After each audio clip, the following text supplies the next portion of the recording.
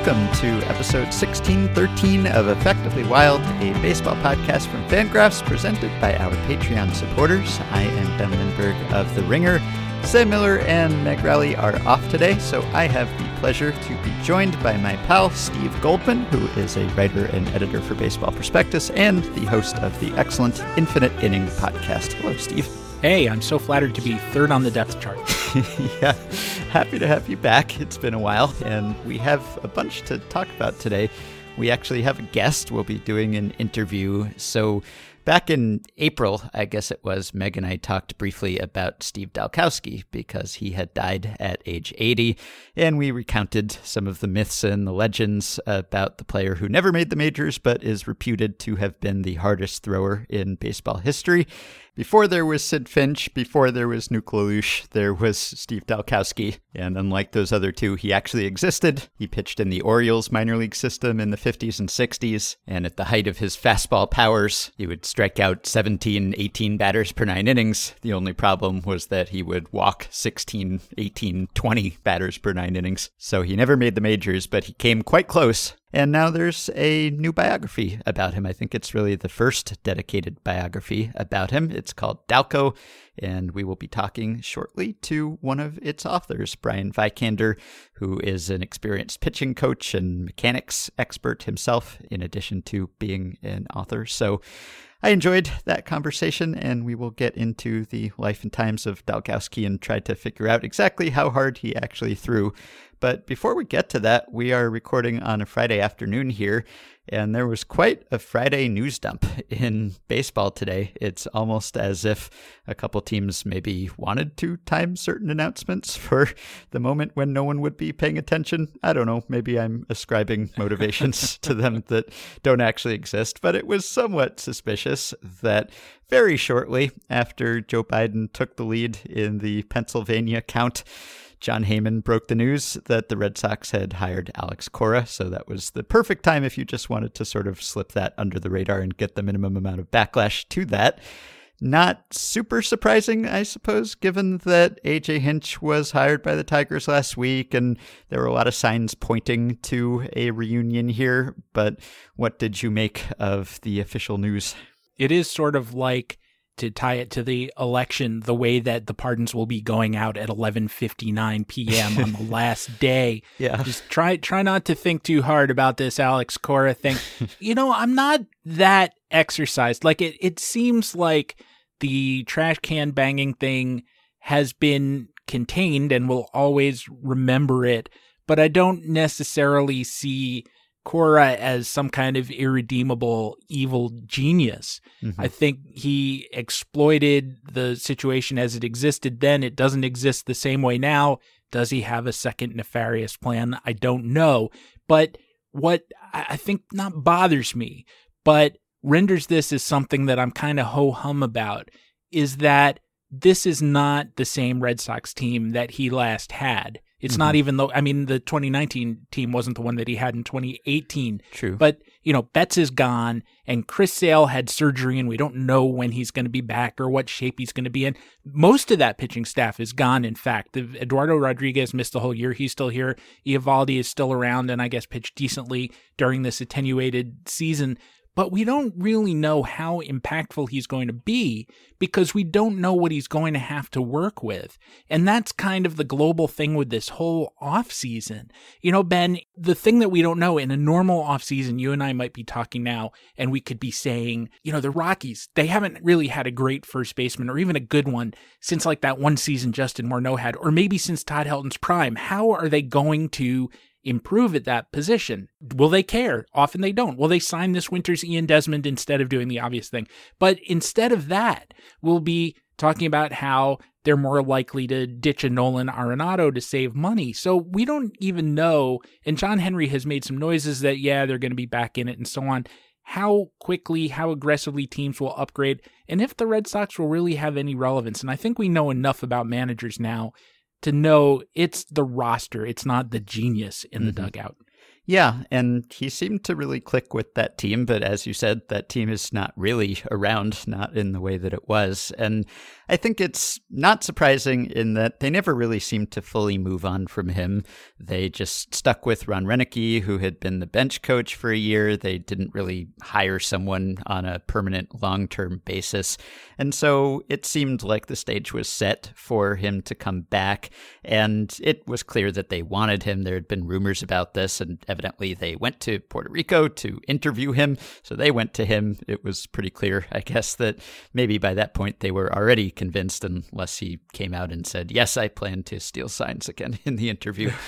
But I think what he was implicated in was the Astros sign-stealing scandal, and he was implicated in a different way than Hinch was. Hinch, we've talked about it on the podcast, he really had kind of an ineffectual response. He seemed to be against what was happening, but didn't really take any effective steps to stop it, whereas Cora was seemingly instrumental in actually setting up the scheme. But with the Red Sox, he was cleared of any knowledge or wrongdoing. And I suppose you could be skeptical and say, well, if he was doing this in Houston, then how would he not know that the Red Sox were doing some aspect of that themselves? But the report cleared his name, and so he was kind of preemptively fired by the Red Sox, I think, before the report came out. And he didn't actually do anything wrong that we know of while he was with the team, so I don't know if that made a difference to them. But I think he seemed like he had a bright future ahead of him when he won that World Series, and maybe he still does. He probably doesn't deserve to have that hang over his head forever to the extent that it prevents him from getting another chance. I think the aspect of it that does sort of surprise me is that there is a new GM in Boston, Chaim Bloom, and I don't know whether this is something that was more ownership mandated. It was reported that Bloom had the final call, but it's really hard to say because I think even the White Sox, even Rick Hahn said that he had the final say on La Russa, or at least some input, and that seemed dubious. So I don't know whether Bloom had to go along with this or whether he wanted to, because usually the new executive wants to bring in someone new as opposed to someone who predated him.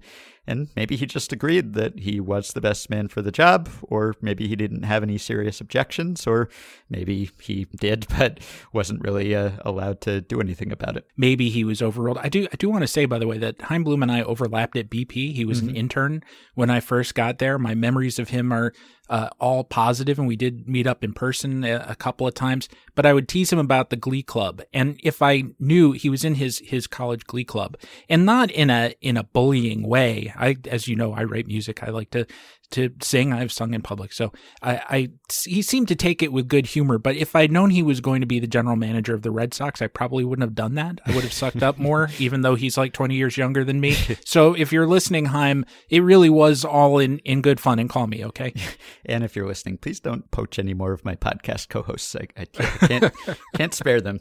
If there is a backlash to this, it probably won't primarily be coming from Red Sox fans. It may be coming from people around the game who feel like Cora should have had to wait a little longer. He should have had to earn his way back in. He didn't even really miss a full season, or a full season that was as long as it was supposed to be. So it's not like he had to do any extra penance. He was just welcomed back with open arms immediately. But Red Sox fans and players, I'm sure they like the guy for the most part, and you can see why, because he took over a team that was one of the most successful in recent history, and probably the most successful in franchise history. So in a lot of ways, he is probably as good a managerial candidate as is out there. It's just that he does come with this baggage that not a lot of other guys do, but it just didn't seem like teams were going to hold that against Hinch and Cora, and this just seemed to be a predestined outcome.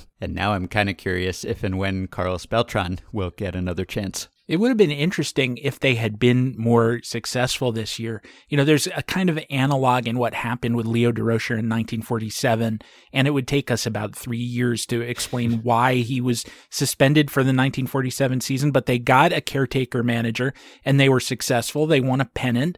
They didn't win the World Series, but still they were fine, and the plan all along was for Durocher to come back in 48 after this year suspension that he had. And they realized, we kind of had more fun without him. And so they, after short order, arranged for him to move on, and he wound up with the Giants, which was similarly kind of a cognitively dissonant thing for Giants fans because they had learned to hate him so much with the Dodgers. This is not the same because it was a rough year, almost a planned rough year for the Red Sox, and Roenicke, as you said at the outset, was clearly a caretaker. So that conflict doesn't really exist. It's set up for him to kind of ride to the rescue and have there be all upside. But again, unless they are going to be really assertive about solving the many problems the roster has right now, I don't think that's going to be a rapid thing. Mm-hmm. And in other news dumps that surfaced on Friday, this was more about departures than additions and arrivals. But the Mets cleaned house, again, not completely unexpectedly, because we had heard that Steve Cohen, who is officially the owner of the Mets now, that was finalized on Friday, and wasted no time, I suppose, in either forcing people out or maybe they read the writing on the wall and left willingly. But Cohen said a while ago that he was going to be rehiring Sandy Alderson as the team president, probably overseeing the baseball operations and business sides. And it just seemed likely that Brodie Van Wagenen was not going to stay on as GM with someone elevated above him and with a new owner who might not have wanted him anyway. The surprise is that not only did Van Wagenen leave, but he took everyone with him, or at least they all went with him. So it wasn't just Van Wagenen who left, but former GM Special Assistant Omar Minaya, Assistant General Managers Allard Baird and Adam Guttridge, and the Executive Director of Player Development, Jared Banner. So they are seemingly starting over. They're starting fresh. Unless Jeff Wilpon contractually got to keep his corner office. Yeah. Maybe Steve Cohen has the key, however, and no one is obliged to open the door. They just slide food through some kind of slot. I think in a sense, this is a good time for it. And I don't mean to be cynical, but there have been so many layoffs and cuts around the major leagues due to pandemic-inspired belt tightening, which really seems like an excuse because, again, the people at the top make millions and the people who are being cut make fractions of that. But the Mets do have a wide array of choices with which to restaff the organization, right? Yeah, I would think so. It seems like a pretty enviable position because at least there's buzz that Cohen will be willing to spend, which it doesn't seem like a lot of other people will now. He has already restored employees' pre-pandemic salaries, which, as we've discussed, is a drop in the bucket when it comes to his net worth, but is still a step that most other team owners, or a lot of them, have not opted to make. So it does seem like a job that a lot of people would want. It's a big market team. It's a team that has underperformed historically. It seems like they should be set up to be a perennial winner, and they have not. And we've seen in the past that when they have won, the city has embraced them. There's a lot of upside there. So if they believe in Cohen, that he is going to put his money where his mouth is and that he's going to listen to what his baseball people tell him to do, it seems like a great place to go, as opposed to some of the other openings around the game where you have various reasons to worry about ownership interference or cheapness or other reasons that would make those jobs less attractive. So you'd think that they would have their pick of the litter. I do wonder, too, if that sort of, like Cora, is a longer-term thing. Cohen has promised to spend, and in a normal year, you would think he would, to make a splash, to win the fans back, to get everybody's confidence. But one of the things that we don't know for the spring is if there will be fans in the stands in large numbers, if we will open the season on time, if we will have some semblance of normality. And, as we're saying this is a dark time for the coronavirus. There is a resurgence happening around the country, and numbers are really skyrocketing. And states like my state, New Jersey, are talking about going back into some kind of partial lockdown, at least to the extent that we've eased it. And so what I kind of wonder is if in a normal year, somebody as wealthy as Steve Cohen is very capable of saying, well, I'm willing to deficit spend to this amount because our revenues are going to offset it. But in the year that we might have, that's not necessarily true. or at least that gap, that deficit will be that much longer because no one's buying beer and hot dogs and foam fingers. Mm-hmm. And so I wonder, and again, maybe he's so flush with money, and he is, that he can say, all right, double the losses, triple the losses, I don't care. But I'm not sure of that. I'm not sure if that's really the way it's going to be, especially because sort of the league average, the bar for rebuilding may be that much lower based on what everyone else is doing. Mm-hmm. Yeah, it seems like there's an opportunity there if everyone else is going to be lowballing people. If he just comes out there and pays them what they would be worth in a normal offseason, then maybe he can wind up with George Springer and Trevor Bauer and JT Realmuto, and he can collect all of the free agents. But maybe it's over-optimistic to think that way. It seems like people are positioning the Mets as the saviors of this offseason.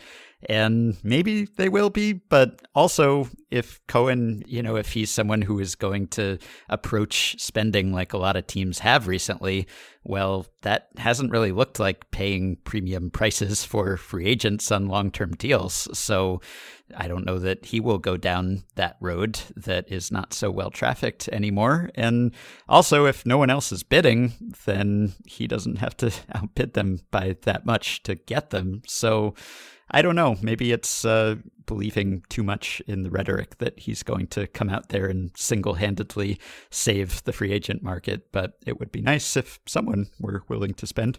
It would be. And I should add that if Cohen doesn't spend anything, but simply revises certain practices that seem to be endemic during the Wilpon years, then the Mets will improve. Yeah. And I'm talking about things like the seemingly consistent decision that they would make where they would say, today's starting pitcher, he has a bit of a sore shoulder. Let's give him 100 pitches and see if he works that kink out. Mm-hmm. And then we'll send him for an MRI. And then maybe we'll give him two more starts to see if he loosens up from that.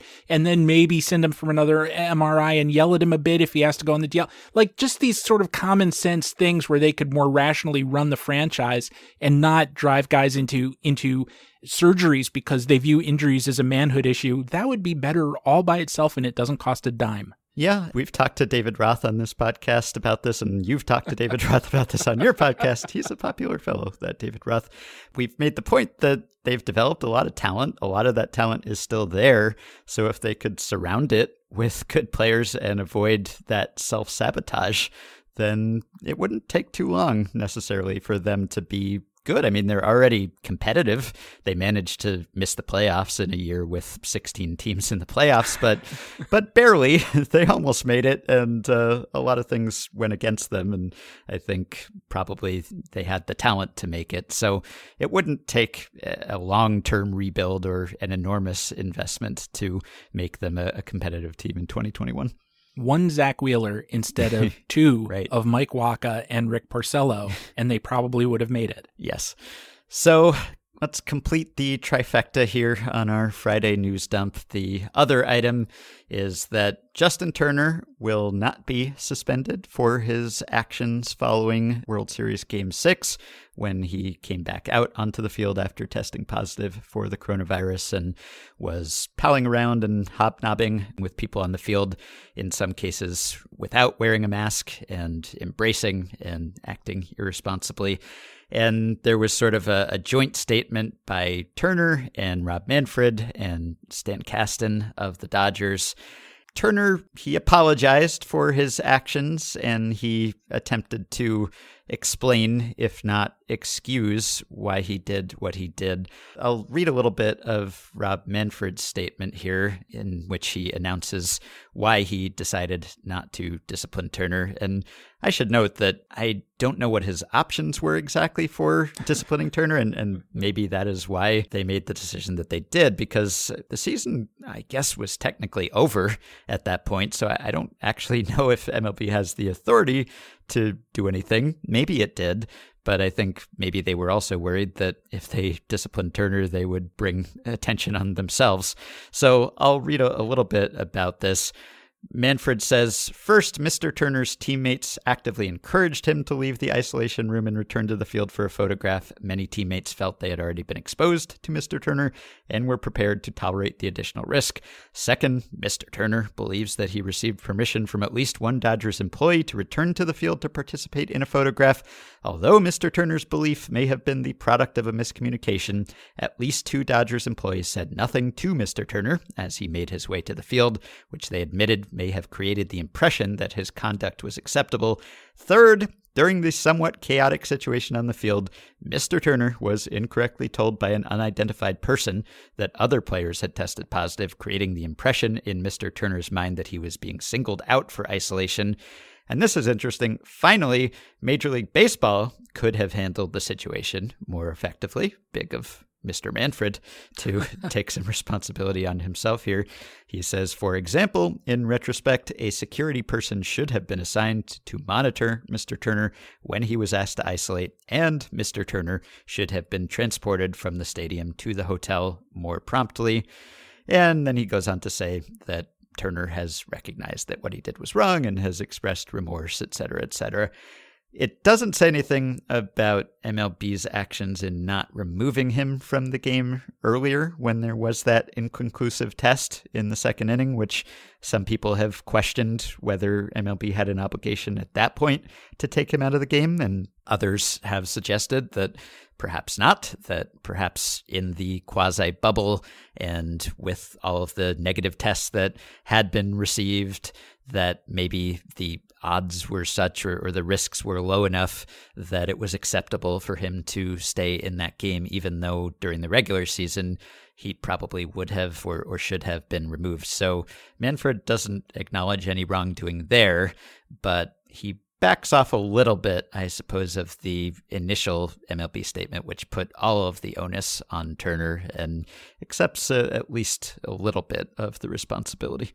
I agree. I think it's kind of sotto voce that this was on them, but really the buck should stop with Major League Baseball, with the commissioner's office. There should have been a security officer there or some representative of Major League Baseball there making sure that everyone was safe, some equivalent of Smokey the Bear, Chokey, the COVID prevention bear, should have been there holding up his big paw and saying stop and whisking Turner the heck out of the stadium. I think it was a chaotic environment. I imagine that no one wanted to deprive the Dodgers of one of their best players and team leaders in a crucial World Series game. That's a heavy thing to do.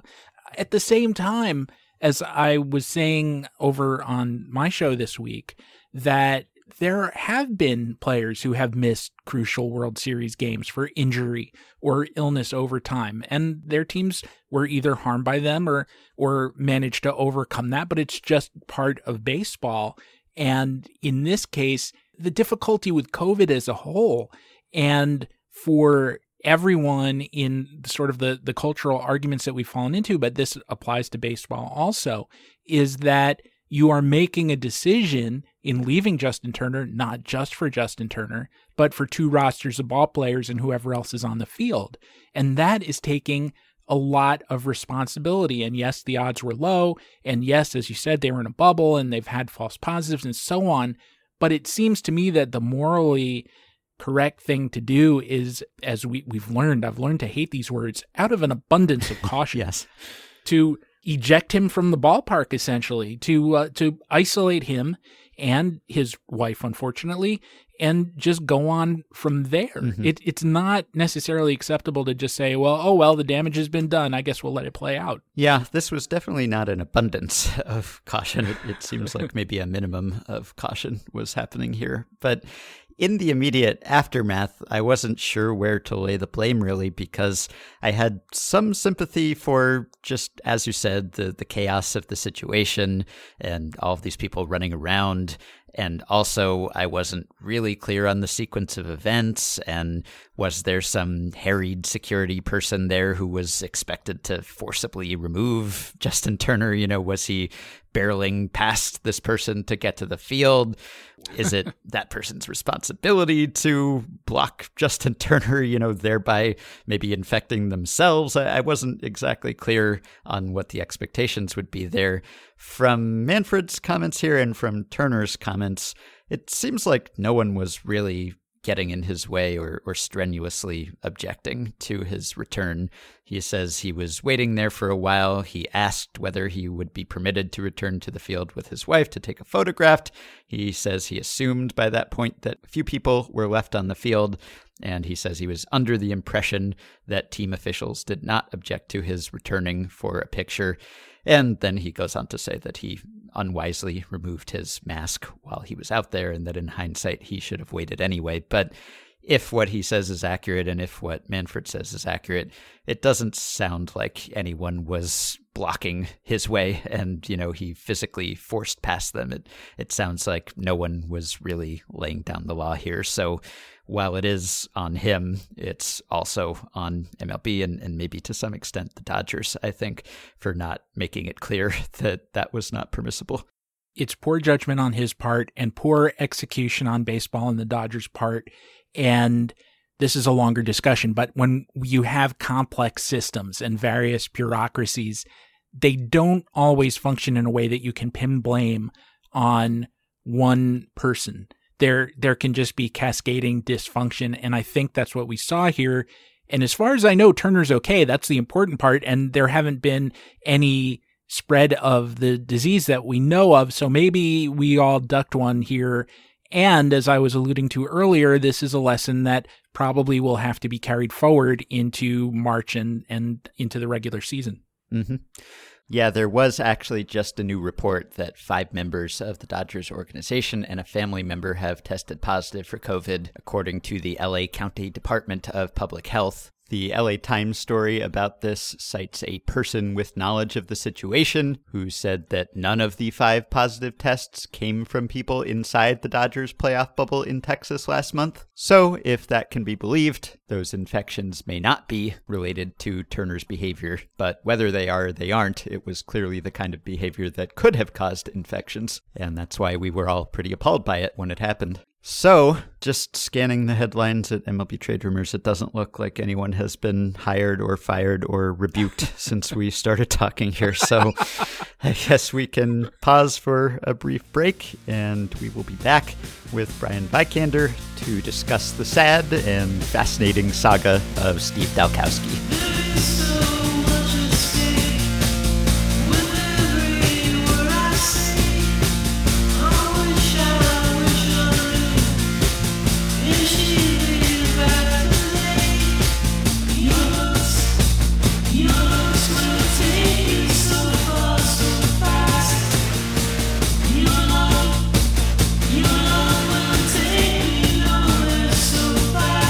All right, we are joined now by Brian Vikander. He is one of the authors of Dalco, the untold story of baseball's fastest pitcher, which came out last week, the biography of Steve Dalkowski. Brian, welcome to the show. Pleasure to be with you. Thanks so much for the opportunity. So everyone discovers Dalkowski in their own way and in their own time. What was your journey to learning about the legend, and then what made you feel like you wanted to research his story seriously? 1960, I was a little leaguer in California, and I heard about this guy throwing octane in a place called Stockton. And quite frankly, as a little leaguer, I wasn't quite sure what minor league baseball was. I knew all 16 major league teams and every player that played on them, but I wasn't sure about this.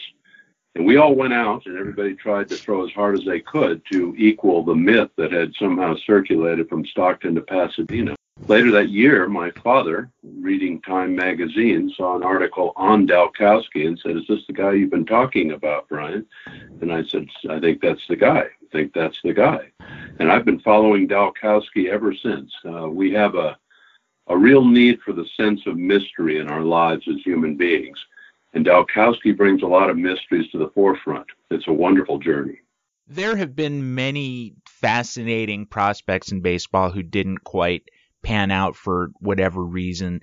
Dalkowski in some ways reminds me of a pitcher the Pirates had just a few years before he started making his journey through the minor leagues, Ron Netchai, who didn't have the stuff that Dalkowski did, but put his own stamp on kind of a legendary career by having a perfect game in the low minors with 27 strikeouts. So what is it about Dalkowski that separates him from some of the other prospects who never totally exploited their talents?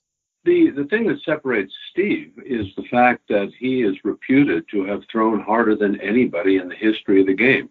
That brings in some big names, doesn't it? You got Big Train, you got Rapid Robert, you got the Flame, you got all kinds of people who could really bring it. And yet everybody, that is everybody who ever saw Dalkowski throw, especially early in his career, said he was number one, and you can argue about 2 through 10 in any fashion that you would like. That credibility is enhanced certainly by Hall of Famers like Pat Gillick. You know, Weaver said he's the hardest thrower he ever saw. Sudden Sam McDowell saw him throw in the early 60s, and he said he threw a lot harder than me. And Sudden Sam, 100-mile-an-hour club, he's somebody that's always mentioned in the top 10. So that's what separates Steve from the others. Nobody else ever had that kind of a rep. How did his fame compare in his day during his career to what it is now when he helped inspire Nuke LaLoosh? And a lot of people know him from that. And his story has circulated and in some ways maybe grown even more memorable and better known over the decades since he stopped pitching. In the moment, was he as well known as he is now, or more so or less so?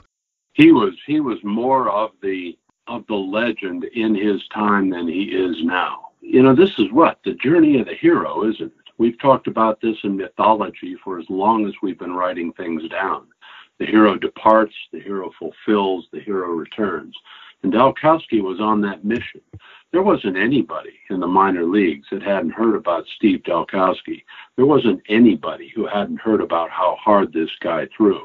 There wasn't anybody who didn't hear the sound of the baseball coming in that higher pitch. We all know when you've been around the game enough, you got a sound between 91 and 94. You go from 95, 97, you got a different octave. Then you go from 90, 97, 98 to 101, you got another sound. When you get over 101, there's a very threatening sound that comes hand in hand. This was legitimate stuff. This was not stories made up. Let's be fair. A lot of what's happened to Dalco over the years is that people have made up stories. They've exploited him. They've abused him. They've lied about him. They haven't told the truth. These guys in 1957 were seeing the legend do it, and they were jelly-legged, and nobody wanted to dig in. Nobody wanted to get in the batter's box when Dalco was on the hill. I'm glad you mentioned the hero's journey, because one thing that seemed to be a dominant theme when Dalkowski passed away was a sense of loss, a sense of failure. But it seems to me that sometimes it's the journey and not the destination. He had amazing stuff. People saw the amazing stuff. They still talk about him today. Do you look at this as a story of someone who failed to succeed, or something that we can celebrate? Well, there's an irony here when you think about it, Ben. What he couldn't do in his lifetime was process. He was stuck in result, okay? He couldn't ever get over the fact that I am the hardest thrower of all time. I'm supposed to strike everybody out, and I can't tell where the ball's going. That's a lot of luggage to take out to the hill with you every time you go out there. At the end, he was in the process. He wasn't in the result. It's probably what we see most lucidly when we look at his late career. Why was he throwing so well in 1965? He didn't care anymore. His career was over. Everything had happened wrong for him, and so he wasn't focused on all the negatives that were running through his mind. He was focused on something absolutely different. And I think one of the things that sort of mystifies me is just how little is known about him. And we can talk about what is known and what it's possible to know about how hard he threw and how he threw. But we can't know everything, not only because the speed wasn't measured accurately at the time, but because we don't even have footage of him throwing. I don't think there's even a good sequence of photographs of him mid-delivery that would allow his whole delivery to be reconstructed and analyzed. And you do address this somewhat in the book, but that's what confuses me, because this is not the Dark Ages. This is the 50s and the 60s. And, we have footage of guys going back to the very early part of that century. And so even though he was not a major leaguer and there would have been less media attention and fewer people watching him from the stands, how is it that no one shot any footage, or at least footage that's been found? I know that when Jonathan Hawk did his documentary on the fastball about 5 years ago, he put out a call hoping that someone would find something in an attic somewhere, and nothing has been turned up since. So how is that he just escaped posterity? Well, it is one of those great mysteries that we associate with both life and Dalkowski. It's remarkable that there is no film of him throwing. Absolutely remarkable. Every major league club went to spring training and filmed everybody that had any kind of chance or any kind of hope of helping them sell tickets. So the greatest arm of all time was the only guy they avoided. That's unconscionable. I can't imagine that for 1 minute that they did that. So I have to believe that somewhere along the line they did shoot some film of Dalco over on the sidelines. We have some early 1960s stuff with he and Burkeen throwing on the sideline. Why they wouldn't have shot some film, I just don't know. A friend of mine talked to me not long ago, and I wrote this in one of the pieces that we have on the website. A friend of mine came across somebody who had just bought a house in Los Angeles. The garage at this house had been sealed for 30 years, and the former owner of this house had collected sports films from the 1950s and the 1960s, sealed up the garage and never opened it again, died, and then the people that bought the house wanted all the junk out of it. They called a group of junk removers. The junk removers came in, threw all the film out in the trash, and kept the steel containers, which had a value. That's where I'm afraid Steve and film has gone. If we had been able to, and this I presented also, if I'd been able to have 7 to 12 or 14 still images of Dalco throwing, even if they weren't at the same period of time, so that I would have seen him in his leg lift, I would have understood his equal and opposite, I would have been able to take the disassociation of front hip, back shoulder, and build out the maybes. There's some kind of chance that I could have put a slightly more obvious hypothesis together on how he did what he did. But we don't even have that. That's hard to believe too. That people who went to this was like a circus. Everybody went just to see Dalco either blow up, throw hard, hit a fan in the hot dog line, something else. He was treated as a freak, and nobody took his picture. I can't believe it. I just can't believe it.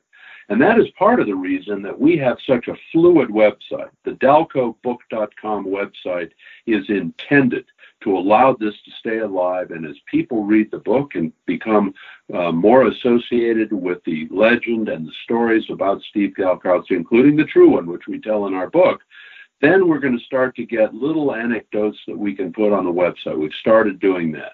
And that's going to lead us to someplace else, because now it's active. People have a chance to find it. Jonathan Hawk running out in any fashion, and this is not dismissive, it's merely a statement of fact. How do you get to the people who might have seen him pitch in North Dakota in 1957? Now, who's going to hear Hawk pleading for film on that? Probably nobody. We did similar kinds of things, even down in Mexico, in an effort to try and find it.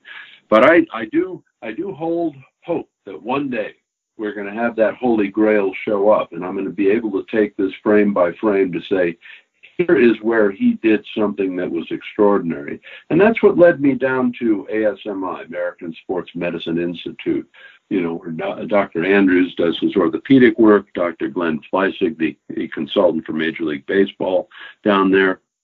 And I presented my theory on what would have had to have happened if, in fact, Dalkowski were going to be throwing in that rare air of 110 to 120. And they gave credibility to the theory to say, yes, if we can't say it did happen, But if it did happen, it's possible that he could have reached those kinds of numbers. Fascinating. The story about the garage is very familiar, and I'm sure Ben knows that as someone who lives in New York, that some of these old pre-war apartment buildings, they have tenant storage in the basement, and every once in a while someone will start cleaning it out and find a steamer trunk from 1920 or something that's been there since the resident passed away in past decades, and then occasionally it'll just get thrown on the sidewalk, but sometimes they will crack it open and you'll find interesting things. There have been diaries and other things published that reveal past lives, so I do hope it happens. Well, let me ask this then. I mean, is there comparable footage or pictures of prospects who are going through the Orioles system at the same time or in other organizations such that there's kind of documentation of everyone else but not him? Essentially, that's it. Now I haven't run an absolute 40-man roster on every year that Dalco played ball from 57 to 65. I haven't done that, but I'm saying they had Bo Belinsky, they had Steve Barber, they had all of these guys who were not considered to be as high a prospect as Dalco, and they had footage on this. Now the caveat here, the Orioles, when they moved to Camden Yards, took much of the stuff that they had in archives at the old field and chucked it. I mean, you have to wonder sometimes. I mean, even on eBay, that stuff would have fetched a fortune. They threw it out. Some of it went to the Babe Ruth Museum in Baltimore, but they threw a whole bunch of stuff out. That's amazing to me. George Steinbrenner did the same thing in the early 70s. Did he really? Yes, when they moved from the old Yankee Stadium to the reconstructed Yankee Stadium. Chuck the archives. I didn't know that. I thought the Orioles were one of a kind in having been this myopic, but I'm glad to know there was someone else that joined them in the dugout on that. I had never heard that before. And what were you able to determine, whether through your own decades of experience as a pitching coach or your consultations with Dr. Fleissig at ASMI? What's your best guess for how he did it, how he achieved the speeds that he achieved, whether mechanically or just, through some freakish body part that enabled him to sustain forces that most pitchers can't?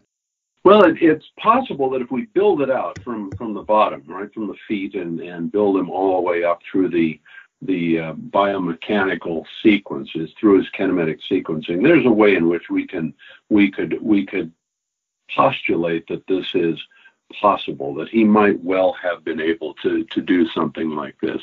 Probably things that we do have. There's a lot of information that we get from former players talking about the disassociation of his front hip and his loaded throwing shoulder that ask us to believe that he was getting. We know that major leaguers should have between 40 and 60 degrees when you put those two angles together.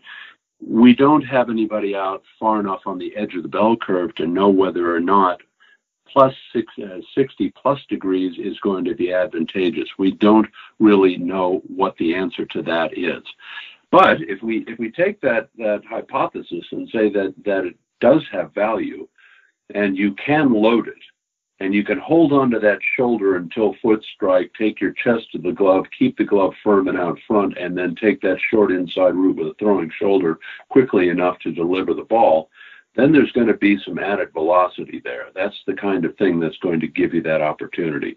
Now, we know Dalco wasn't any giant human being. He wasn't Gene Connolly or Randy Johnson or somebody in that, 6'10" plus neighborhood. A pretty average looking guy. He was athletic, but it is conceivable. While you can have denser bones and you can build stronger muscles, there's absolutely nothing you can do to improve your lot on whatever your soft tissue is, the ligaments and cartilage and whatever's going on in your arm. If in fact somebody had something that had greater density in there than that, then that would also open the door to the possibility that somebody could throw this hard. As Glenn will tell you, the first thing is we shouldn't be able to throw a baseball at all, period, not 100 miles an hour at all. We don't even have the arm built for that. It should break and be there. But those are the kinds of things that we would have to build out. His balance and posture, the fact that he was moving his lead hip to home plate. I've got an early picture of Dalco that is very reminiscent of Koufax when Koufax turned it around in 61. And that picture looks exactly like Sandy when he started to find it and what he was doing. Now, it's only one picture, one frame from one period of time, so it's very difficult to know what was happening. So his stride length probably was longer than his body height, so it would have been over 6 feet. The momentum that he was able to do, he'd keep his center line over the axis of his body as he hit foot strike, equal and opposite angles with his elbows. All of these things would have helped him in delivering a baseball more quickly if he could do it flawlessly. When people talk about him, Ben, on the sidelines, they talk about bullet after bullet in the glove. He never missed a glove. When he got on the mound, all of that baggage that he hauled out there with the wagon overtook him, and he became tremendously stressed out. He choked is what he did. And I don't mean that in a negative sense. We've all choked. We all know what it's about. Choking is thinking too much, and that's what Dalco was doing out there. He was thinking about results. He was never able to get himself tied into the process. If the process had been repeatable for Steve, he would have been throwing strike after strike after strike from the mound, not just on the bullpen mound. So I was going to ask, and I think you just answered this question in a sense, what separated him, given all these inferences that you've made about his mechanics, from pitchers who do throw that hard and are able to consistently throw strikes like Aroldis Chapman? And it seems like what you're suggesting is the mental aspect of the game. And that brings up the claim that Earl Weaver made based on the IQ tests that he administered to his minor league players when he had Dalkowski, that Dalkowski was challenged in some way. And I know the IQ test is a very blunt and inaccurate measure, but was there some validity to that? Well, we were not able to prove that did or did not occur. Now, let's just assume for a second that Steve was diffident. Let's just say he was not a loquacious fellow when he was around the ballpark and when he went to the mound. I've had a number of pitchers over the years that I've worked with who are simply quiet, and coaches can't handle that. They want a rah-rah guy. They want somebody who's out there rooting for the team. That ain't their calling. That's not what they do. Just let him pitch, man. Get out of the way and let him pitch. But they want somebody else. And I've had more than one coach come to me and say, well, I think he's stupid. I think he's just not very bright and he just can't figure this out.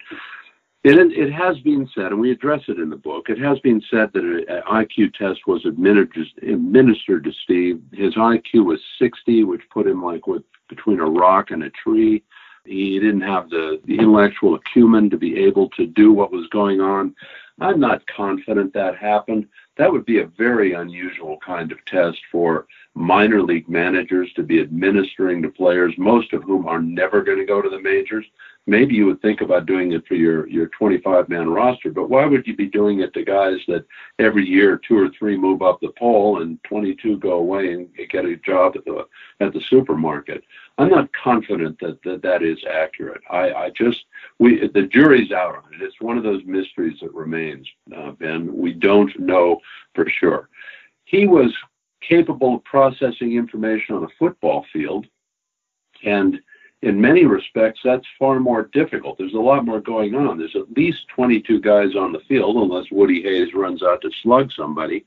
There's always 22 guys on the field, and you got to account for a lot of stuff if you're going to be successful. He had back-to-back state championships. He was able to do that. So I really don't think that Steve Dalkowski was mentally challenged. That's a personal thing. We don't have the absolute. Maybe that test was in the jettisoned material that the Orioles got rid of when they went to Camden Yard. There's never been any absolute proof of it. We have word that somebody said it. Guys who are on that team don't recall ever having had an IQ test, so why would they just give it to Steve? I don't know what the answer to that one would be either. Steve, in responding to the IQ thing at one point in time, said, I just blew it off. They gave me some stupid thing, and I gave him a stupid answer, and that was it. And then maybe he did. We don't know for sure. That's all. And what was it then that Weaver did to help unlock his potential? Because it does seem like his most effective pitching came on Weaver's watch, and he was able to dial down his walk rate to a more manageable level. So what was the secret? Well, there probably were secrets on several levels. First of all, Steve found somebody in Earl Weaver that he could trust. And he finally had a solid relationship with somebody. Now, is it a father relationship and something that perhaps he didn't have with his own dad? Ken, we don't have the answer to that one either. But he did find something in Weaver. Weaver took the approach that Steve had already been told everything. There was nothing to tell him, so he let him go out there and pitch. A couple of other things that stick me in the side as I think about this, Ben. He was taught a slider at some point in time. It's a pitch that I stay away from with most pitchers because I consider it an arm wrecker. The reason is we all learn to throw a spin ball early when we're in Little League by, jacking our elbow and jacking our shoulder. And so when I teach somebody a real breaking ball, I don't want them going back to that kind of an equation. As Jim Palmer would tell you, Earl only knew one thing about pitching, and that was he couldn't hit it. And he couldn't hit a slider for sure. So if somebody was teaching Steve these kinds of things, and we've got Pat Gillick, Hall of Famer, saying that he was slowing his arm down, then he was changing things mechanically in what was going on. Perhaps he was looking to simply aim and get the ball in there because his rep was secure. Guys went to the plate jelly leg. They were not interested in taking good deep cuts off him. His reputation as being wild and fast preceded him every inning when he went out to the hill. So it's hard to say for sure, but it was because Weaver really cared about Steve. He had somebody in Earl that he could trust. He had a solid reputation, and there was something going on in this transition. I've dealt with a lot of 100-mile-an-hour pitchers, and it's very difficult for them to grasp the concept of how to keep people off your fastball mistakes. They want to throw hard, harder, and hard-as. They do not have an interest in throwing a changeup or some kind of off-speed. Certainly Steve was of that ilk for a long time, but in 1962, we've got enough eyewitnesses saying his velocity had come down. He was throwing a lot more breaking balls, whether they were sliders or nickel curves or cut fastballs or real curveballs. Everybody debates what the pitch really was, but he was throwing a lot of them. Now, if he'd changed himself mechanically to do that, he was leading himself toward a problem down the road. But Earl helped him in understanding a lot of things that made him more successful out on the hill. There's a mechanical issue here that I think you could address that would be really helpful to me because I've always been curious about this. Dalco being a lefty as well, it seems like for hard-throwing left-handers, there's always a longer adjustment period, particularly as they make the transition from the minors to the majors. And whether it's Koufax, who you alluded to earlier, or Randy Johnson, there's often some wildness that has to be overcome, and it seems to happen more slowly than it does for a right-hander. And so I'm wondering if as a southpaw, if Dalco and maybe lefties in general, or hard-throwing lefties, face kind of an extra hurdle in that process of transition. Well, that's a fascinating question, one for which I don't have an answer, unfortunately. It's interesting to me that when, working with pitchers, lefties always have a sneaky fast somehow. There's something about it. There shouldn't be any difference. The left arm, right arm ought to be pretty much the same. Shoulder ought to be the same. I mean, all these things across the anatomical spectrum should be very much the same. But lefties have sort of a sneaky fast. A lefty can throw at 88 and look like he's 92. A righty throws a heavy fastball, and his 92 looks like a 92. It doesn't sneak down to 88. Now, what is the possibility here that there is something different? There's nothing to substantiate this, Ben, so this is all postulation on my part. I think that hard-throwing lefties have a tendency to ride the ball a touch longer. So as their arm is getting out toward release point, let's say that release point is near a 30-degree mark, and they can hang on to that ball a touch longer. They've gone through sharp focus to out of focus in the hitter. That takes timing away from the hitter when he's trying to react to that pitch. And if they ride that pitch just a touch longer, they're going to get tighter revolutions on the ball, which is greater depth on secondary movement. I can't be sure, but I certainly play those cards when I'm working with a hard throwing lefty and what's going on. There are a lot of examples of right-handed pitchers that fall into the same ilk that you were just talking about. Ryan Duran took 7 years to try and get his act squared away, and then had 3 really stellar years with the Yankees, and he pitched longer than that, but his years with Casey were outstanding. But the one distinction that I would bring up about lefties, and it differs a little from what you were asking, and I apologize for not having the answer. I don't know what it is, but lefties go from sharp to unsharp focus maybe a little bit longer and ride the ball a little bit longer. That's why that secondary movement. And if we talk about what people said about Dalkowski, we've talked to the physicists at the University of Chicago, a baseball cannot rise. Well, that's not true. A baseball can rise at some point. What they haven't figured out is what is the point that a baseball rises.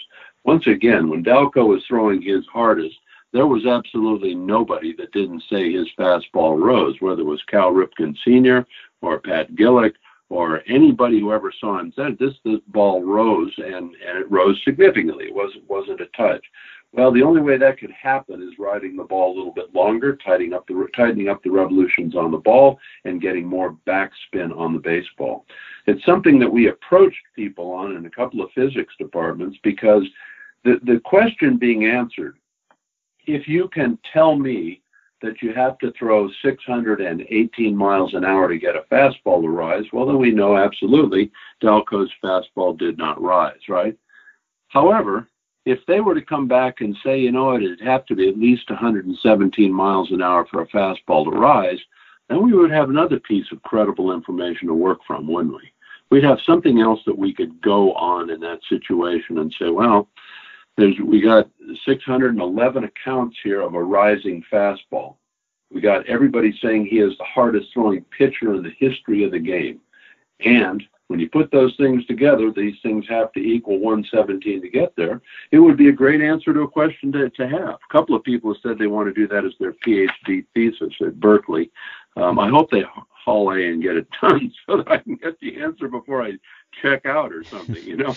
Yeah, I guess it's tough to figure because it depends on the spin on the pitch too, so it's not purely the velocity. But one thing I wanted to ask you was whether it's possible to separate his speed from his control problems, because you could imagine that if a pitcher doesn't know or care where the ball is going, then he could throw all out and not have to take a little bit off to make sure that the pitch is going where he's aiming it. You know, so if Aroldis Chapman can throw 105 in a game when he's trying to throw strikes, does that mean that, well, if he was just trying to throw as hard as he possibly could and he didn't know where it was going, that he could get up to 107 or 108 or who knows what? So that's what I'm kind of curious about with Dalkowski. Can you say that he would have thrown as hard if he had been able to control his pitches, or was the velocity tied to the lack of control in some way? Well, the history would tell us that the velocity and control are issues that are tied together. You know, whether it's Koufax. Bob Feller never seemed to have this issue, but if it's Koufax, he said when he finally recognized that he didn't have to present every pitch as a blue bayou on the hitter, then he became a pitcher and started to do other kinds of things. And I think that's part of the game plan of understanding what the process is. And these are the kinds of things that both the statisticians, for guys who knew the game in and out, and sports psychologists, which obviously didn't exist at all in the 1950s and 60s when Dalco was around, was if we could have given him some information to focus on, that he would have really understood to get him into a place. I think we see answers to that, Ben, in the 1962, 63 time frames, his time down in Mexico, those kinds of things. Everybody said he was still throwing hard, probably throwing over 90, but he was not in that very rare air. Now, if somebody had presented to Dalco that 50% of all hitters take the first pitch, And that when they face you, Steve, most managers have said don't swing at anything until you see a strike. And that major league hitters hit 067 on 00 curveballs. We could have given this information to Dalco to say, this is how you pitch ahead, buddy. We need for you to throw strike one, pitch ahead. When you're behind pitch to contact, focus on the next pitch and get him into a realm that he never got to. Now, these are the kinds of things that didn't exist at that time. The information was there on the perimeter, but nobody was sharing it with that kind of specificity to help him understand, Steve, nobody's going to dig in against you. Nobody's even swinging on the first pitch. Just lollipop one in. And then if somebody starts to dig in and look like they do, barrel it up. Go get the big one out of the arm and throw a 120-mile-an-hour job in. It doesn't matter where it goes. The guy's going to be thinking about that for the rest of his at-bat. He's not focusing on hitting, and you can go right after him. These are the kinds of things that Steve needed. These are the kinds of simple strategies that would have allowed him to move to that next level. And I think most of that would have gone along the lines of what you're saying. His velocity would have gone down. And with it going down, he would have thrown more strikes. And that seems to be what he was doing from the 61, 62, 63 time periods as he was progressing and he was improving. Problem was, it appears that they made some mechanical adjustments, and those mechanical adjustments didn't serve him well and led to whatever his arm problem was. I suspect it was probably a UCL, but it could well have been something else. You know, you mentioned Ryan Duren a few minutes ago, who was roughly contemporaneous with this. And the problem with coaching, I think, and for most players this is not an issue, but for some it is that it's not 24/7. You only have the player a few hours a day, and you don't have influence on what they're doing the rest of the time. Duren, who, as I said, pitched around the same time, estimated that maybe half of major leaguers in that period were alcoholics, problem drinkers. And the attitude in the game about drinking was very primitive to what it is now. I was just reading something about the great Hall of Fame manager Joe McCarthy, who would take a player aside and say, listen, I've got to talk to you about your drinking. You need to switch from beer to whiskey because beer will make your legs heavy, whereas whiskey won't have that effect. So if you're going to drink, do that. So it wasn't the same way that it's a truth. He had a problem himself. His drink was White Horse Scotch, and he kept a bottle in the drawer of his office at Yankee Stadium and frequently resorted to it. So he had issues too. My question is, to what extent did Dalkowski's drinking interfere with him getting whatever messages the coaches were capable of giving him, or Earl Weaver as his manager were capable of giving him, and retard his progress? Well, interesting thought. A great deal of free time in baseball, and certainly during I can't say, what happened before the 50s, but certainly during the 50s and 60s, there was a great deal of drinking going on, and he had plenty of time to do the drinking. Most managers played the card that I don't really care if you drink, Ben, as long as you're ready to do your job when you come to the park. So Whitey and Billy and Mickey would all go out and have a good time, and they were all always ready to do what they needed to do. Certainly early in Dalco's career, while he drank at some level, and again, there's some dispute here. He's had roommates that said they never saw any evidence of him drinking at all. With four guys in a very small room, not something easy to hide, it's possible. But Dalco, by everybody's account, came ready to play. He got himself cleaned up and he was ready to pitch. It was his turn to pitch and he was supposed to do it. He was always ready to do that. However, once his arm went bad and he realized the writing was on the wall, he stopped caring and his drinking really got to be a distraction. And Steve was alone anyway. He was dealing with loneliness. And when you're alone and you're dealing with loneliness, you're going to be attracted to substances. And his substance was alcohol. Now, unlike Bo Blinsky, said Bo liked both alcohol and funny cigarettes. He was into drinking, and that's what he did. There are a lot of people that say that he only drank beer. Then there are other people who say, he lined up 24 scotches on several occasions on the bar and what was going on. So I think he held it in abeyance. He really felt that he could go out and perform well enough, that he could perform well, not well enough. He could go out and perform well, period. No matter how it was, he could keep it under control. But once he got hurt, then the drinking really got out of control. And he didn't care anymore. One of his finest games that he pitched at the very end of his career and before he got released, he had been out getting hammered, and he was in the shower vomiting. He was tremendously ill. He had to go out and pitch, and he went out and pitched a great game. How come? His focus was on survival. It wasn't on getting people out. His focus was on, I just got to get through this. I got to get through this rather than I've got to throw as hard as I can. And what happened? He pitched because his focus shifted. He shifted into something that actually helped him, actually put him in a positive realm. I just don't think that the alcohol was a truly negative impact at one point in his life and what was going on. It became a tremendous problem. It ruined his life. The alcohol-induced dementia precluded our being able to get tens and tens, maybe hundreds of answers to questions in the Dalco mystery, because the only guy who would really know was him. And he got to a point that he was reliving stories and adding pieces to it on his own. Right. So that's the most tragic aspect of his life and career, what happened to him after he hung it up. But the second most tragic aspect maybe is that he got hurt just on the precipice of making the majors. He was all ready to make the majors with Baltimore. And, by that point, he was in his mid-20s and he had taken something off the fastball, whether he had just lost some of that speed with age or whether he had done it intentionally or a mix of both. I don't know which, but he hurt himself just as he was about to break through. It seems like he probably tore his UCL, which would be fixable now, but wasn't back then. My question is, what sort of pitcher do you think he would have been at that point in his career if he hadn't gotten hurt, pitching as he was at that stage?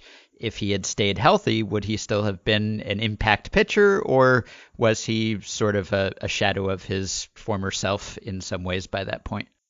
Fascinating question, Ben, and one that I have ruminated over many, many times, because Dalkowski was pitching flawlessly. He had his best string in 62 in Elmira with Weaver. That was the best series of games that he'd ever strung together. He pitched in the winter leagues. His arm hurt, and he had to go home from Puerto Rico, and he went home at that point in time.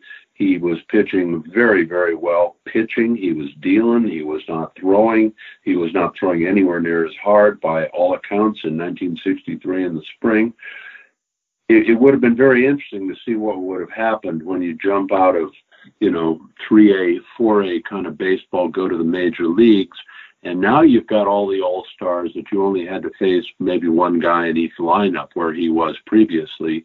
What would he have done to react to that situation? What would the manager have done to help support him in that focus that he needed to maintain there?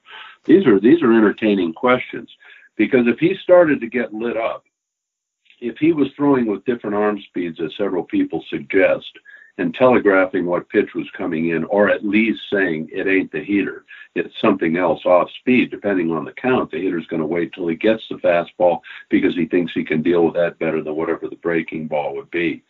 So it would have been interesting to see where Steve was. I don't think that Richards was too great of a communicator.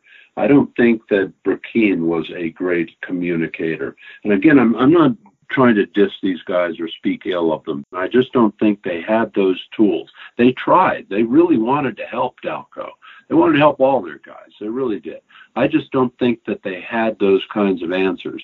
And Weaver didn't really have them until 4 or 5 years later when he took over the club and became a Hall of Fame manager. He was a great communicator in his way. The only other guy that would have been good in that kind of a sense was Casey. Casey Stengel in the 50s always knew guys that he could put into the lineup and had them there for a particular reason, and had a role picked out for them. And they knew what the role was. And because they had that role and they understood what the role was, their focus was clean. So it's a little bit of an open question on how Dalco would have gone. He would have changed settings. He would have changed managers. He would have changed the immediacy. He could have a couple crummy games down at D-ball, right? Nobody cared. You don't get too many chances to bog it up when you're up with a big club. And so it would have been interesting to see what happened to Dalco there. Did he really believe in himself for the first time in his life? Did he really believe in himself that he could do this and not have to throw 120 miles an hour in every pitch and get everybody out? I don't know. It's one of those great mysteries that remains with this story. So the real moral of the tale, it seems to me, and this is different from the way I think it's typically been told over the years, is not that he was incapable of learning control, that he was just amorphously wild. It wasn't the drinking. It wasn't necessarily the coaching, or even the fact that he was, ruined his arm maybe because he threw 150 pitches a game, or because the Orioles or some Orioles insisted he throw off-speed stuff. That's all detail stuff. But the real lesson that you're imparting, it seems to me, is about mindfulness and his inability or his difficulty in getting past the anxiety that he faced whenever he got to the mound, and instead of dwelling on his stuff, dwelling on his pitching. And if that's the case, do we have a better understanding of how to convey that lesson to young players now, or to just people in general? I think we do. First of all, the mind's a very dangerous place, and there are far too many negatives living in the head. And the body goes where the mind takes it. And Steve was laden with baggage, like I said before. He took those three things to the mound every time. I'm the hardest thrower ever.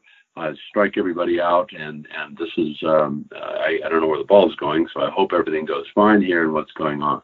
Yes, we can change a lot of those kinds of things and make a pitcher repeatable.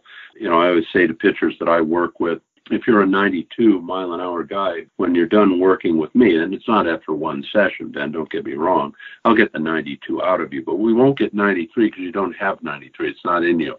So then we need to build off your repertoire and in what's going on here for you to be successful when you go out to the hill. We need a repeatable process. And for example, if in fact Dalco was wild high and low, the ball was over the plate, but he was high or low, well, we know that's a glove fix. We can fix that kind of a situation, and it's pretty easy. But that's about the only thing on the mechanical side that you'll ever mess around with. When I get full trust of a player, when I get the opportunity that somebody really understands that my desire is not my ego, my desire is to see you pitch in the best way that you possibly can, almost all of my pitchers get to a point of being able to throw from the mound, from the stretch, not from the windup. There's a balance issue, but throw from the stretch position and be able to throw a strike without their eyes being open. We take visual acuity out of the equation, and we rely on the other four senses that give us tremendous amounts of information, but we negate it and we rely just on the eyes. So yes, there are skills out there. I'll mention a couple of other interesting things to me. Go back to this most current World Series, Kershaw's last outing. He's out there for the second, gets his second win. He throws 7 pitches in the first 2 innings that all should have been barreled up, and nobody got him. Where was the pitching coach? Where were the people that needed to talk to him about his timing? His curveball was up, and then his curveball would get spiked. What's the issue? Doesn't the coach know how to do this? Well, if the curveball is up, he was too fast to foot strike and too fast from foot strike to ball release, and the ball's up. If the ball is spiked, it's just the opposite. Now, why wasn't somebody out there giving him that information? I don't know. I don't have that. Then he gets in a jam. First and third, nobody out, game's on the line. He gets out of the jam. Outstanding. Next inning, he comes out, throws 2 pitches, 2 outs, and the manager shows up. Take him out of the game. What does that do to your psyche? I mean, what does it do to your psyche? I just threw 2 pitches, got 2 outs, and now I'm gone? Or how about Snell in his last outing? They were saying they didn't want him to go through the order the third time. Why? Because Mookie Betts had such marvelous at-bats against him? Come on. Give me a break. Mookie Betts is going up the plate going, this guy's dealing, and I got a problem. He's not going up there. He was lucky to get me out. He was pitching well. So his manager goes out there and shuffles the order. What did he do? Well, he was able to give the World Series away. Now, not that the Dodgers wouldn't want it anyway, but yes, there are still examples that I think are existent on the field right now that could be cleaned up and aided to help everybody mentally in what's happening. So maybe we've buried the lead a bit, because probably the first question that people ask you in these interviews is, how hard did he throw? Everyone wants to know that, and there are various theories, and you've touched on it a bit, but if you could just briefly summarize the one real attempt that was made to measure how hard he threw, not that it really tells us anything of use, unfortunately, and how hard you have concluded that he threw, because even though we don't have radar gun readings, because radar guns weren't around at the time, we do have many testimonials, and that is a form of information and data that can teach us too. So if you've come to a conclusion about this, I'd be interested in hearing it. And if you think it's two different answers, I'd want to know how hard you think he threw, and B, how hard you think he could have thrown effectively, if, as we were talking about earlier, he would have had to take something off in order to not walk the ballpark. Well, I think the first part of your question was about the test that was conducted on him in 58, right? When he went to the Aberdeen Proving Grounds. And he threw the absolute octane number of 85.8. Most people still can't even get the correct number. There's still people out there saying 98.6 and other things. Now, that number is ridiculously low. I was throwing that hard a couple of years ago, so I know Dalco was throwing harder than that. Now, they said there were some things that could have been misreading on this testing equipment at the proving grounds for the military was the test velocity of shells. And it's possible that the light cells are measuring, because it was the middle of the day, were not acting correctly. It's also possible that Dalco was simply letting up and not throwing his gas. We don't have a really accurate assessment of what was going on there, and whether he was rearing back and throwing as hard as he could, or whether he was just trying to get it in the neighborhood and throw. We don't know. But the number they came away with was 85.8, and that's a joke. I don't think even with a torn UCL he threw that slowly. So that's the one piece. The next thing is there are two eras that we have to talk about, Ben, when we think about what he was doing with velocity. The velocity that he had, let's say, between 57 and 59 is certainly different than the velocity that he was showing between 61 and 63, when everybody said he was throwing slower. It doesn't mean he was throwing like Eddie Lopat, but it does mean that he was not up in that rare air. And if I base my numbers on what I think he was capable of doing, perfect scenario, okay? Zeus builds the perfect pitcher, and we give him all the opportunities to do that. I think it is conceivable that he could have thrown over 110 miles an hour. I think that is really possible that he could have done that. How much further over that? Boy, that's all speculation. But I do believe, based on the accounts that everybody has provided to me, that he was throwing harder than anybody that they had ever seen. That's Bob Feller. That's Bob Turley. That's Rex Barney. That is Ryan Duran. That's Sandy Koufax. It's Nolan Ryan. These guys had a chance to see all these people and said, yeah, this guy threw harder, including McDowell. So I think that is a possibility. That's certainly what I hold out. The other point here is that between 61 and 63, his velocity did decline. Fred Valentine will tell you that. Steve Barber said that.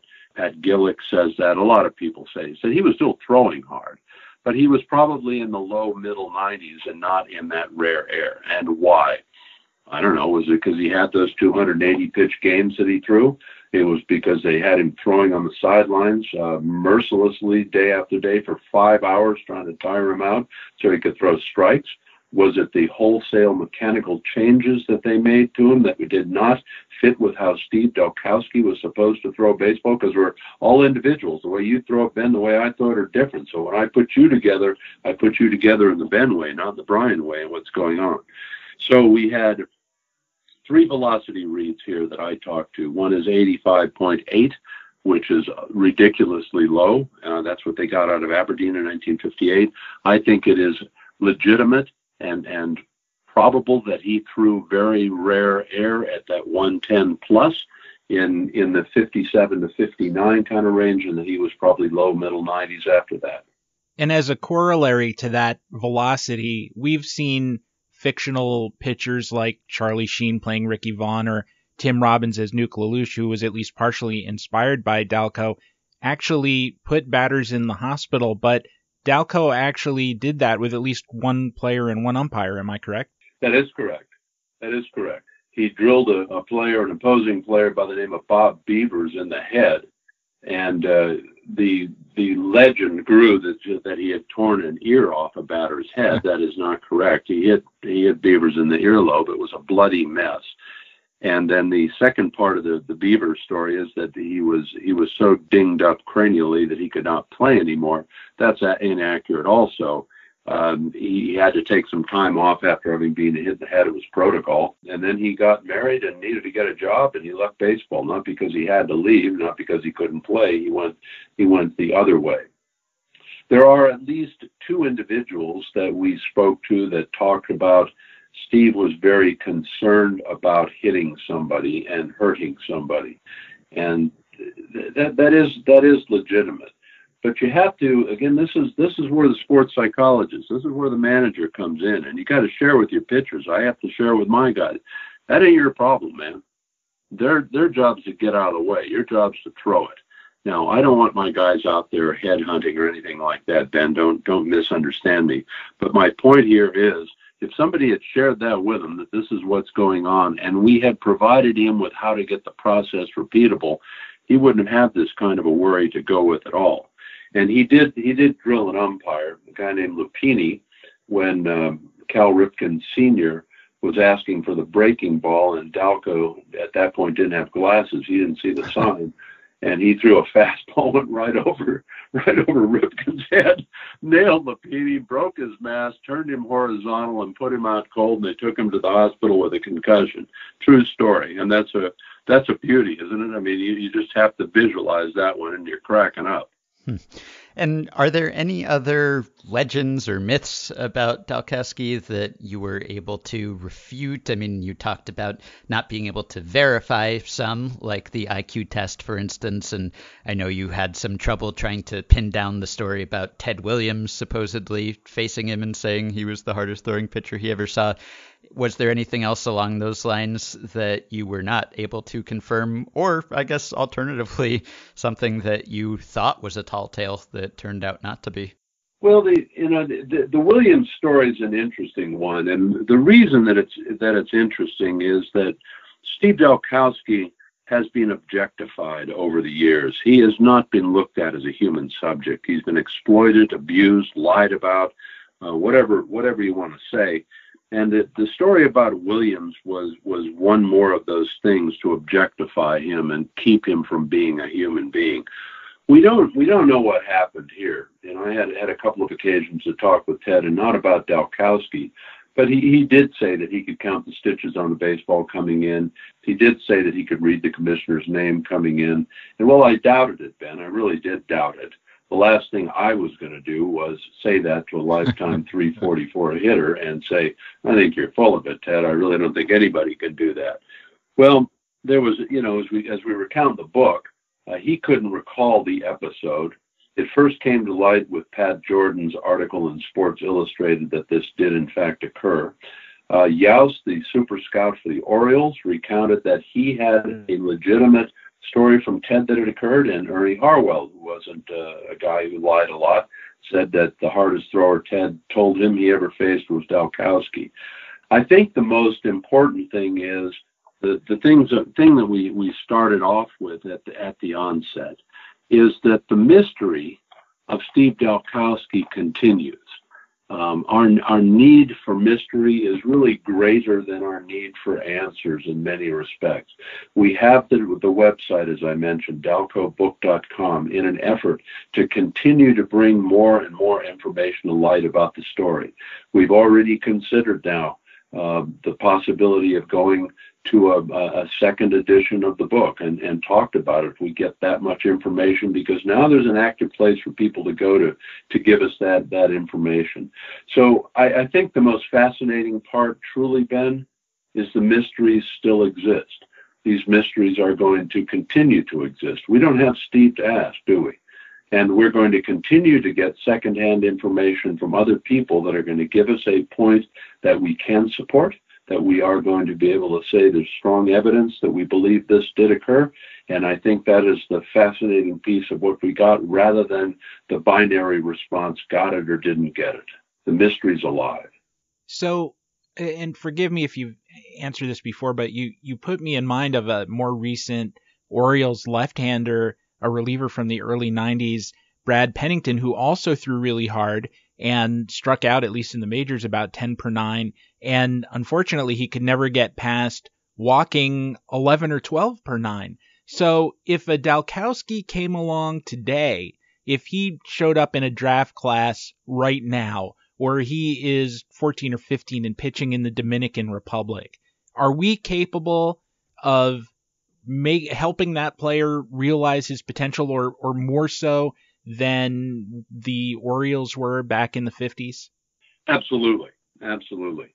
And again, let's be fair. Are all human beings equal? Well, they write about that in the Constitution, don't they? But I'm not confident it's accurate. Are all sports psychologists equal? I'm not confident that's accurate either. Did Jung go to school and learn all the stuff that he wrote about? No, not exactly. What he did was go study a little psychology and then took it off and went on his own. He could convey the information. He could communicate the information. He could find ways that it worked in life, and that's what happened. So the very best of the sports psychologist world, I'm confident you can take a guy like Steve Dalkowski and you can turn him around. You give him information. You give him a foundation from which he can work. These were all the things that allowed him to continue to go to the negatives and take the baggage to the mound. I'm absolutely confident that could be done. I wish I'd had the opportunity to work with Dalco. I really do. I really do. I really wish I'd seen him throw in 57 too. It's one of my great baseball wishes, along with Maris hitting his 61st. These are a couple of things that I've thought about many, many times. I would have loved to have seen Steve Dalkowski throw a baseball. And maybe lastly, I feel a little bit bad about how much we have fixated on how hard he threw, because that was all anyone wanted to talk about when he was around. That was seemingly what he was fixated on himself, and maybe that was part of the problem, is that he was so attached to how hard he threw, and then when he didn't throw that hard, he didn't have much left to hang his hat on. But from talking to friends or family members, is there anything about his personality, what he was like, just, as a friend, as a brother, as a son, that would be interesting to know, just so that we don't reduce him to the arm purely, as he was often reduced during his life? We have only positive remembrances of Steve Dalkowski, and they come from all of his teammates that I spoke to. They come from opposing players saying that Steve was never cocky or arrogant. He never said, I'm the hardest thrower, I'm the guy, I'm better than you. He never had that. Managers all loved his work ethic. His high school football coach loved him. His high school baseball coach loved him. We didn't find an example of anybody having anything denigrating to say about Steve Dalkowski. He was reputedly a very, very nice human being. And when you read the book, Ben, I think we have put the human touch to Steve Dalkowski. We've taken that objectification away from him. We've taken the lies out of the existence that he has had to live and endure with, and we've told the real story about a human being that had successes and failures, had strengths and shortcomings. I think that's the greatest service that we could do for Steve Dalkowski. All right. Well, the book, again, is called Dalco, The Untold Story of Baseball's Fastest Pitcher. We have been talking to one of its co-authors, Brian Vikander, who wrote it along with Bill Dembski and Alex Thomas. You can go get the book now. You can also check out the website where there's a lot of additional information. That's dalcobook.com. You can also read the foreword and the first chapter there for free. Brian, thanks so much for the work and for the time today. Been a real pleasure. Thank you very much for the opportunity to speak to you. I've enjoyed it tremendously. And Steve, thanks as always for filling in, and I encourage everyone to go listen to Steve every week on his home turf, The Infinite Inning, as well as reading him at Baseball Prospectus. Thank you, Steve. Thank you. All right, couple things I wanted to mention. First, if you're a regular listener or reader, you're probably aware that I don't totally share Brian's assessment of the Snell decision, but that didn't seem like the time to rehash that. Also, I think the difference between lefty and righty pitchers that he was talking about, how it seems like a pitch from a lefty can come out of the hand faster and be harder to hit, that seems to be related to a lack of familiarity. You don't see left-handed pitchers as often, and you really don't see them as often when you are at the lower levels, when you're just learning the game. There's an interesting article about that published at Fangraphs just in September called The Southpaw Advantage that made that case. The authors wrote, "This body of research clearly supports the notion that hitters will have more trouble recognizing and responding effectively to pitches from a left-handed pitcher. For hitters, this effect may register as greater discomfort when facing a southpaw or a misperception that their pitches have greater movement. Indeed, the persistent myth of the crafty lefty who disrupts hitters with nasty pitch movement, though not substantiated by scientific measurements, likely has its roots in this lack of familiarity." Check out that study. I will also link to an article from the Hardball Times from a few years ago about the physics of a rising fastball. Also, I corresponded with Craig Wright, the pioneering sabermetrician and the author of The Diamond Appraised, back in April when Dalkowski died. And Craig wrote about Dalkowski, so I asked him some of the same questions I asked Brian. And Craig, whose evaluation I put a lot of stock in, said, "Ripken Sr. guessed 110 to 115 miles per hour. I don't believe a human could release a ball at 115. I doubt they could do it at 110. And I stretch to believe 105 from someone with the durability to throw 120 plus pitches, which Dalkowski did in nearly every start. But I think it more likely than not that Ryan essentially did that for a period in his career, and folks familiar with both say Dalkowski was faster than Ryan, so I guess 106 to 107 with a high spin rate. I appreciate Earl Weaver's and Pat Gillick's and Steve Barber's assessments of Dalkowski's speed from being with him for extended periods in his prime, and I think of Ripken catching him for 2 seasons and then being a lifer in baseball who saw so many great fireballers. But the testimony that means the most to me is that of Doug Harvey. An umpire with a long career is going to see more pitches up close and have a great seat to get a feel for how the batter is reacting more than any other person in the game. Ivan Rodriguez probably saw more pitches at the plate than any player in the history of professional baseball, about 370,000 between catching and hitting as both a minor leaguer and major leaguer. Doug Harvey saw almost 50% more pitches than that as a home plate umpire in his pro career. They were also spread in greater variety among pitchers in a season, and also spread out over 35 seasons compared to 23 for Rodriguez. Harvey saw more great fireballers from this vantage point than just about anyone, and he was confident in his opinion that none of them could bring it like Dalkowski. Craig also notes that even though the average fastball speed has gotten a lot faster over time, the speed of the average fastball might not have that strong a relationship to the speed of an extreme outlier like Dalkowski, which could explain how he may have been the hardest thrower ever at a time when pitchers on the whole were throwing a lot slower than they do today. That'll do it for today and for this week.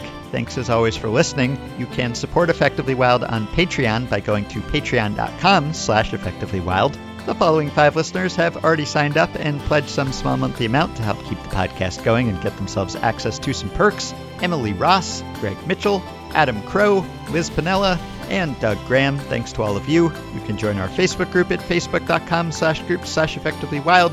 You can rate, review, and subscribe to Effectively Wild on iTunes, Spotify, and other podcast platforms. Please keep your questions and comments coming for me and Meg and Sam, who will be back next week, via email at podcast@fangraphs.com or via the Patreon messaging system. Thanks to Dylan Higgins for his editing assistance. Have a wonderful weekend, and we will be back to talk to you early next week.